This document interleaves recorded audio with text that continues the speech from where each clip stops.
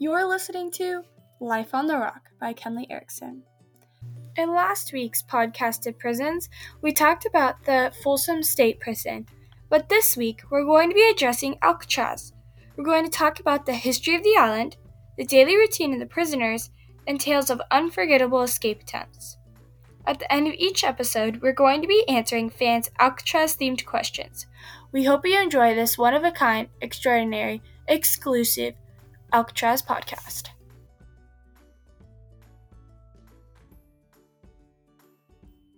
In this section of the podcast, we're going to be talking about the history of Alcatraz Island. I hope you enjoy. Let's dive in. As you'd assume, Alcatraz wasn't always a prison. Most explorers described it as a huge rock jutting out of San Francisco Bay, but there's much more to it than that. It is thought that Sergeant Jose Francisco Ortega may have come across Alcatraz when he was a chief scout for Gaspar de Pacheco's expedition in 1769, though there's no true proof. 3 years later, 2 Spanish men for surely came across Alcatraz.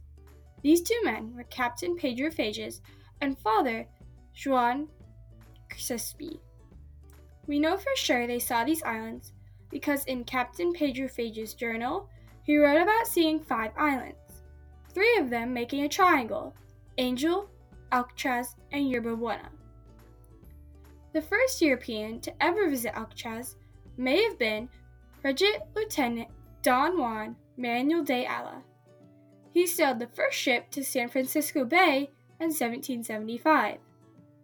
Ayala also named the island De los Alcatraz, meaning Island of the Pelicans, because there are so many of them there. Later, De los Alcatraz was being said as Alcatraz in English. Now we're going to talk about what this tough federal prison called Alcatraz was before its big break. Alcatraz wasn't always a prison. It actually was an army base for 75 years. An army base was put on Alcatraz so that the foreign boats could not enter San Francisco Bay during the Civil War. On the island, what was to be built would be a guardhouse, a defensive barrack, and rooms for the soldiers, then a ramp or road to the wharf.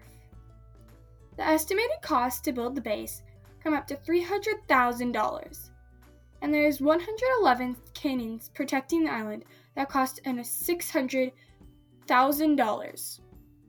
Think about it. That's during the Civil War time. Imagine how much money it cost to build that. It must have been really wanted there. Alcatraz then turned into an army prison, being that way for another 50 years, holding prisoners of war or rebels the government needed in jail. Alcatraz, more of an accident than on purpose, would become the Army's first long-time prison. And for the last talk of this episode, let's talk about when Alcatraz was the most widely known, its federal prison days. In 1934, it was a high point in crime, so Alcatraz was transformed into not a military prison, but a federal prison. In 1933, the Justice Department prepared a statement saying it had completed the arrangements to take over the military prison, but a problem occurred, causing the Army to stay on the island until June 1934. We still are not sure what this problem was. To get the island and the prison up to date, so it could have the tight security it needed and be a high-quality prison, they had to add and fix quite a few things, such as tool-proof doors, bars, and window guards, steel plate doors, and observation windows between the shower room and the hall. These prisoners had no privacy whatsoever, so it wasn't a surprise they added observation rooms. The government also had to hire guards. Alcatraz ended up having over 52 guards on payroll. Think about it. That's a lot of guards, especially if some of them have their family coming to live on the island with them. Some of the first prisoners to go to Alcatraz were Al Capone, Machine Gun Kelly, and Harvey Bailey.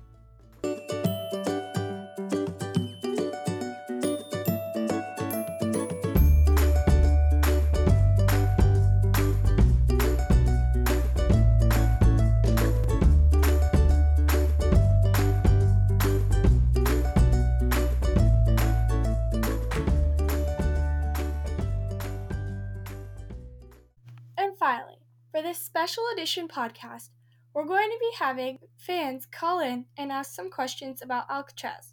Here's one calling in now. Hello. State your name and your question. My name is Bristol, and my question is, did any of the guards die on duty? It's not for sure, but some of the guards did get hurt on duty when there was some violent escape attempts. Wow, we already have another fan calling in. Go ahead. Hello. State your name and your question. My name is Brooke. My question is, how many escape attempts were there at Alcatraz? There are 14 escape attempts, 36 men were involved, and 3 men were thought to be successful. Thank you to those fans who called in. Now let's go to our conclusion.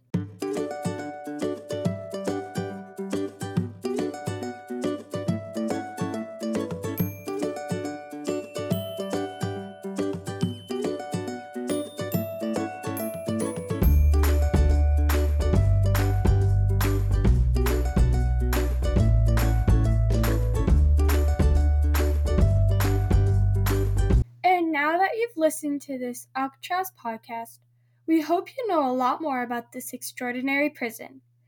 Alcatraz is an amazing place to visit. If you want warm weather for this trip, the best time to go, with no crowd, is the first weeks of April and May. And the best time of the day to go is right away in the morning, because you get the whole place to yourself. But even if you don't go to Alcatraz, you can still learn lots more about Alcatraz by listening to more episodes of Life on the Rock. Thanks for listening. This podcast is sponsored by Rob's Rubber Boats. If you need a ride off Alcatraz, don't use us, you'll sink and be lunch for the sharks. Don't call us at 313 Shark Food. This podcast is brought to you by Bob's Bars Be Gone, a hammer that begons you from bars. If you're in the clank, give us a call at 505 Not a Real Thing. We hope we're able to get rid of your bars soon. The information from this podcast was from the following resources: AlcatrazHistory.com, FBI.gov/Alcatraz Escapes, the Evening Star newspaper, RD.com/Inmate Reveals, People.HowStuffWorks.com, How Alcatraz Works, Grunge.com, What Life in Alcatraz was really like. Thank you for listening. I hope you check out these resources.